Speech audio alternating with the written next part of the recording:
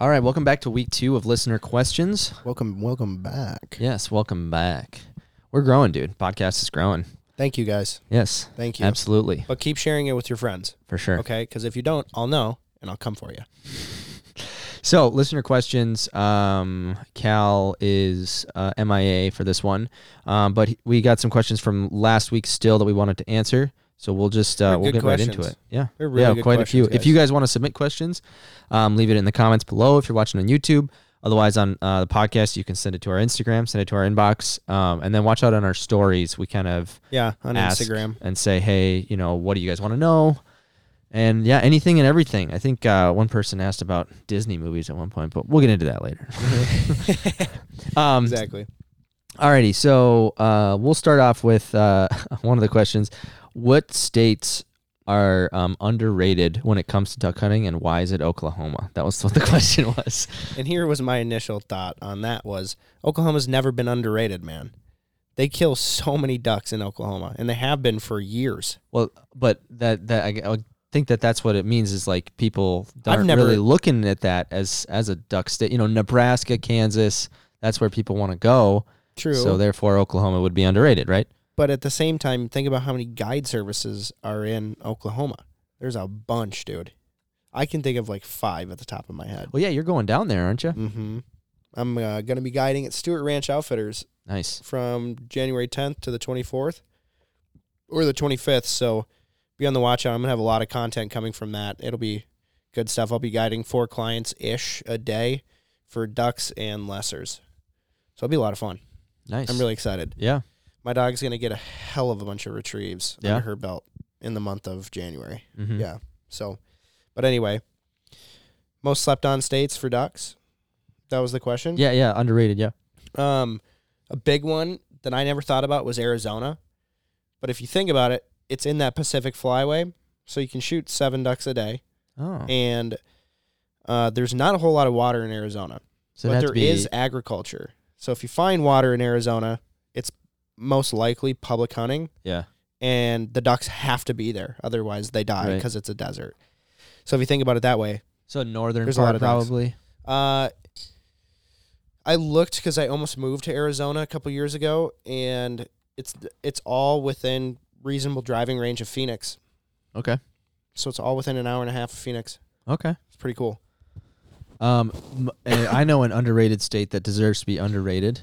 What's that? Indiana. Because I lived there. Jordan Fromer from Duck Gun Chronicles, he's from there. He does pretty well. Yeah, well. He does pretty well. Some people can kill him, but... Dude, he shot 3 duck bands this year. I hate him. Yeah? I hate him.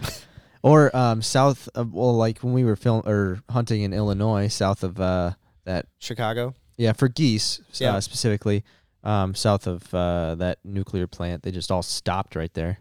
So it gets a lot tougher. But That's true. Yeah. But another state is New Mexico. I've had a couple of subscribers hit us up and say, you need to come down here. And it's just south of Colorado. It's interesting. And they whoop them up. Really? And I mean whoop them up. When I think of New Mexico, serious numbers, dude. I think of like Albuquerque and like Breaking Bad and whatever. And I was down there a little bit this year, and I think of fairly decent sized mule deer, but not. I guess I don't think of ducks, because when I was driving the 3 hours across the freaking desert, I didn't see anything. Right. Well, my sister Jamie used to live in Arizona, and I helped her move there and move back here. And both times we drove through New Mexico, and it's desert, man. Yeah. Saw a lot of antelope. Yeah. A lot of antelope, but that was about it. I never thought of it to be... Apparently there's elk there, too? Mm-hmm. Mm-hmm. I've got a couple buddies who have shot some stud elks. Yeah. Some guy I hunted with out in North Dakota, his name's Carter Reeks. He guides Arizona / New Mexico. Yeah. And he has shot many 7x7s in that area. Wow. But it's very hard to get a tag. So very impressive. But very impressive. Okay, so going on next. So calling at ducks. When should you kind of call more aggressively, and when should you be more quiet? So we'll start, and I assume that it would vary based on what, if like field, water, timber, that kind of thing. So we'll start with just like basic Minnesota hunting. Sure. And we'll expand from there. So what I've found in Minnesota, because we hunt a lot of public, specifically out by the cabin. If you've noticed, there's always other people hunting. Always. And this is any public marsh that I hunt at. If you are the loudest and you have the biggest decoy spread, you will win. You will win. You will shoot more birds. Does that matter on like time of season or? No, well, you don't really need to do it early season. But once you start getting into the end of October to the end of season in Minnesota, you don't need to call aggressively at the beginning of season, or you don't need a lot of decoys. You don't need to call very aggressively or use a lot of decoys at the beginning of season. However, the more the season goes on, at least for mallards and divers, the more decoys and the more, well, divers don't really respond to calling, but for mallards see a bunch of different species. They see all these decoy spreads of like 2 to 3 dozen with 2 mojos, 2 spinning wing decoys, and they just kind of pass over them. But if you have 6 to 8 dozen with 2 really good duck callers just barking at them from the heavens, they will dump into your spread. Right. You know, and then you go down to Kansas or you go down to Oklahoma or you go to Louisiana, you need to be super aggressive on the duck call. That's timber style hunting, of course. And I don't know, I just found in recent years, the more aggressive you are on a duck call, the better you're going to do. However, when you are being aggressive, you need to read the birds and see what they're doing. Right. You can't just the entire time. On the turn, that kind of a thing. Just like when we shot our 7-man out in western Minnesota. Yep. Like, you didn't need to be aggressive, but you needed to know when to be aggressive. And that's a good video to watch it for. Yep. Both the 7-man mallard limit and then the Sunday Fun Day that we did the day before, or that we did the day after, and released the day before, because that was just showing all of the calling that you guys did. Right. So. No, that one was raw. You didn't edit any of the... That one wasn't cinematic. The Sunday Fun Day was not cinematic. That one's a good one to look at the calling and listen for the calling. For when and how. However, at the end of the season, when we're done with ducks and stuff, we are going to release a video on when and how to call ducks, and then probably next year we'll do one for when and how to call geese. Yeah. I think you guys are really going to like that video. So this is all talking about water. I guess besides the mallard hunt that was in the field, but is there a difference with field for calling a quiet versus aggressive? Fields, you're really depending on your mojos or your spinning wing decoys. You're really depending on your motion for a field duck hunt. Yep. And then the calling's just an extra bonus. I can tell you there is a big difference with your calling in a field spread. And with water, I feel like it's a little bit more finesse. Okay. So I'm doing a lot more. Just because of the echo and like how it vibrates off, that's or what? That's a really good question. I was just in Missouri hunting the other day, and you could hear your echo bouncing off the trees around you. We were hunting flooded corn, and I thought that would affect them. It did not affect them whatsoever. Right. So, like, they actually ate it up. Yeah. Ducks would swing over the top of you, and you, like, go up into the blind like this, like you're calling up at them, and you're just whack, whack, and you can just see them just come back and swing a hard 180 into the water. And it was like, wow. Interesting. Okay. So I think sometimes it absolutely does affect them. I think it affects more geese than it does ducks, personally. Okay. So cool. So, I mean, to answer that question fully, when is it better to be quieter and more aggressive? From what I find, you start out aggressive, and if they're not liking it, then you back off. Yeah. You know, and then you just wait for the perfect time to make those notes. Mm-hmm. It is harder when you're hunting with people who do know how to duck call, but they don't know how to read birds. Okay. That's hard. Yeah. So I implore everyone here to go out and hunt by yourself, so you are the control, and everything else is a variable, if that makes sense. Does that make sense? Yeah, and I mean, we've talked about team calling, and so following the leader, you know, somebody that does know how to read birds, that could also help. Right. So I don't know. You just learn a lot more when you're hunting by yourself because no one else is duck calling. Mm-hmm. You know, so you find out what time is best to call a bird as they're quartering away. And you got to pay attention to that stuff, because if you just do your thing, you know, and don't think about it, then I know. Good luck. Yeah, good luck. Okay, so moving on to the next question, and this one is the last one that we got for today, but the changes in the hunting culture that you've personally seen or experienced in the last, 10 years, whatever. Well, what do you think about that? I mean, you do more big game than anything, and so the clientele that you're filming for are what age, would you say?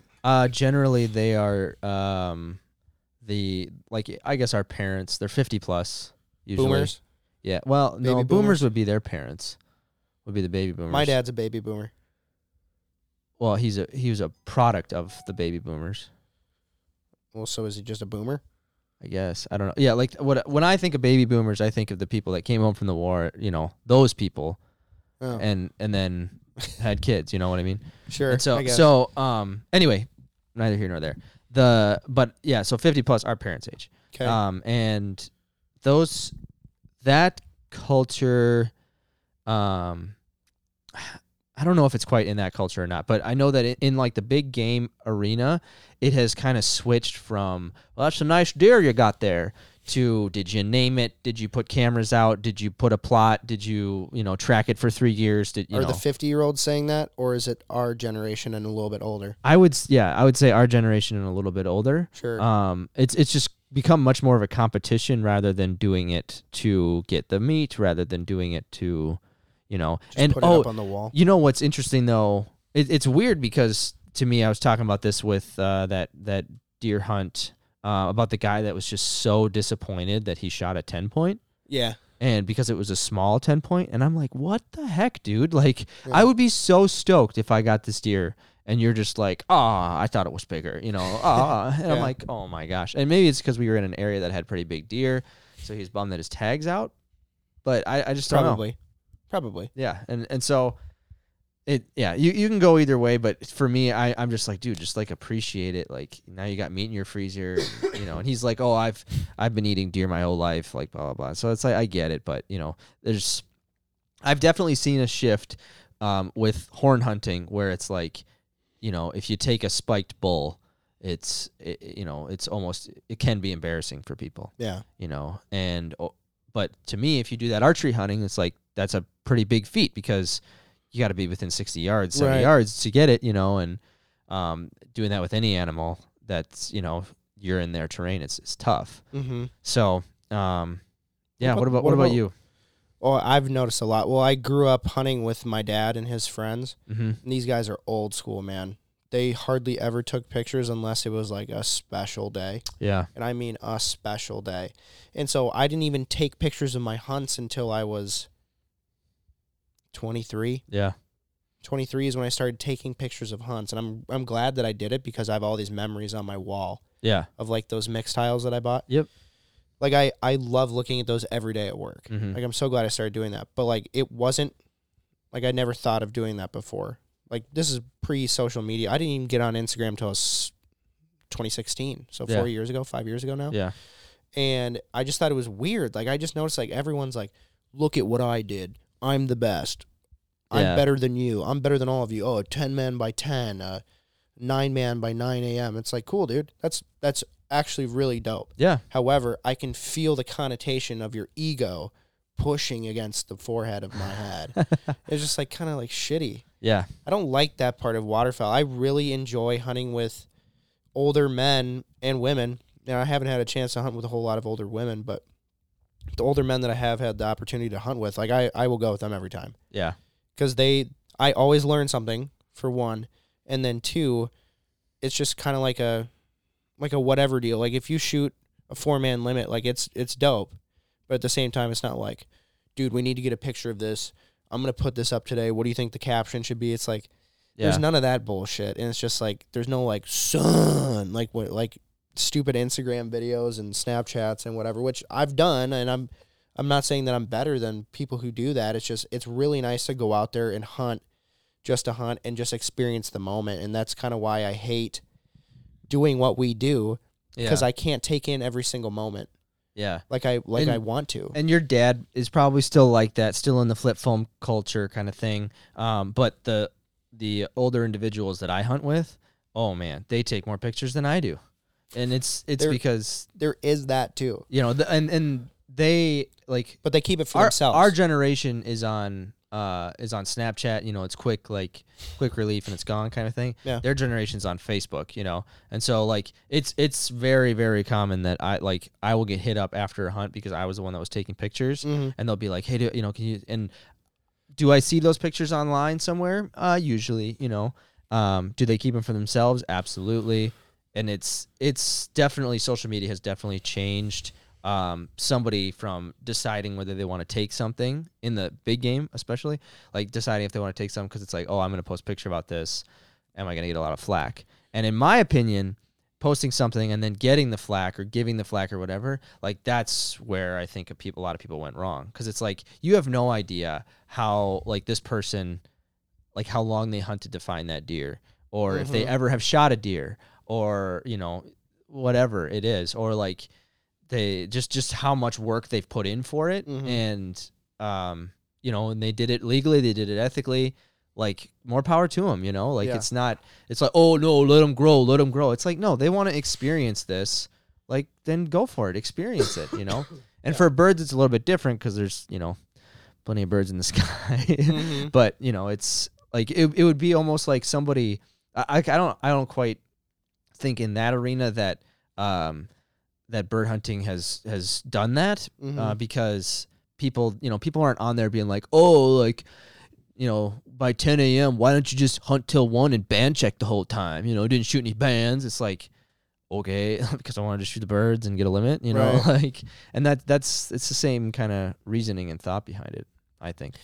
And I, now that I think about it, you brought that up. You're like, oh no, they'll take a shitload of pictures. They'll take a lot of pictures, but like you won't see them. But like Christmas, they'll be like, oh, check out my elk hunt. And they'll be like, look at this beautiful mountain range. Look at this downhill slope that was so steep I almost ate shit down it.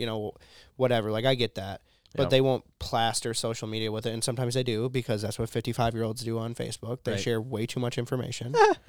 But I don't know. It's like I was just hunting this weekend and I felt weird, or this past week, I just felt weird GoProing the hunt. Yeah. But he's like, dude, I wouldn't have had you here if I was weird about you GoProing, and I would have said something. Yeah. I'm like, okay, but like I'm with an older crowd. I don't want to be that young millennial who has to document everything. It's not who I naturally am anyway. And that's why I think it's important to hunt enough that you are doing that and appreciating that, but then just recognizing like, this is when I'm filming it, and then just go for it. Right. You gotta pull out the narcissism and just do it. Right. Point the camera at yourself and talk. But it's just, I don't know, but at the same time, after he said that, I kind of like gained a little bit of confidence in it. I'm like, yeah, you're right. And this is something that should be documented. This is a special hunt. Yeah. I was with the owner of Dive Bomb, hunting his private little flooded corn spot with 2 ice eaters going, with all these new products that they're coming out with, like that no one knows about. It was awesome, dude. And people want to experience it. People that, especially this year, not being able, a lot of people can't hunt. It was special, man. I'm glad I got it documented, so hopefully you'll be able to edit that one up. Yeah, we'll see. Got to keep the, special products out and all that jazz. I made sure that I didn't do that, but no, it was fun. But like I have noticed that switch where it's like people are more concerned about shooting a limit than experiencing the outdoors. Yeah. I was just telling my girlfriend today, you might not want to come, but what you should do with me, I do it once a year, is where I drive out to South Dakota during conservation season. I call a bunch of people that I know, be like, hey, where the snow's at? And then I go and find them, find where the roost is, see where they're feeding. And sometimes I'm just dumb, and I'll just go out there with my dog, sit in the middle of the field with like a blanket over us, and they're like feeding up the field. And I'll just like wait till they try to get close enough. And sometimes they get so close that you'll shoot 40 in 4 shots, But then other times they don't get anywhere near you. But a lot of times they'll just tornado over you for like an hour. You'll fall asleep in the sunshine. And it's just, there's something so special about just like being out in nature. Like, I don't need to document it. And I feel like our generation doesn't have that anymore. It's more about like, what can I post to social media to make me seem like more of a badass? That's the difference I've noticed from now, from back then, from all the experience I've had hunting with my dad's friends. And they were so much about the camaraderie and just like having a good time and shooting a couple birds. Like if a tornado of mallards was coming down, and I'm like my dad said in the other podcast that we did, Joey grew up hunting with who? That one. They had a mallard tornado come of like 10,000, and the guy who was like running the hunt, Pete, he's like, don't anyone shoot, just watch. And they're getting shit on by mallards, and just like mallards coming down. And he's told that story so many times, but like the part that stood out to him was they just sat there and watched it. Yeah. There was no picture of after they killed their 8-man limited or whatever it was. It's the fact that they sat there and took it all in. Right. That's what I think is different. Yeah, I agree. Well, that about wraps it up for this one. Thanks for tuning in, guys, and we will see you soon.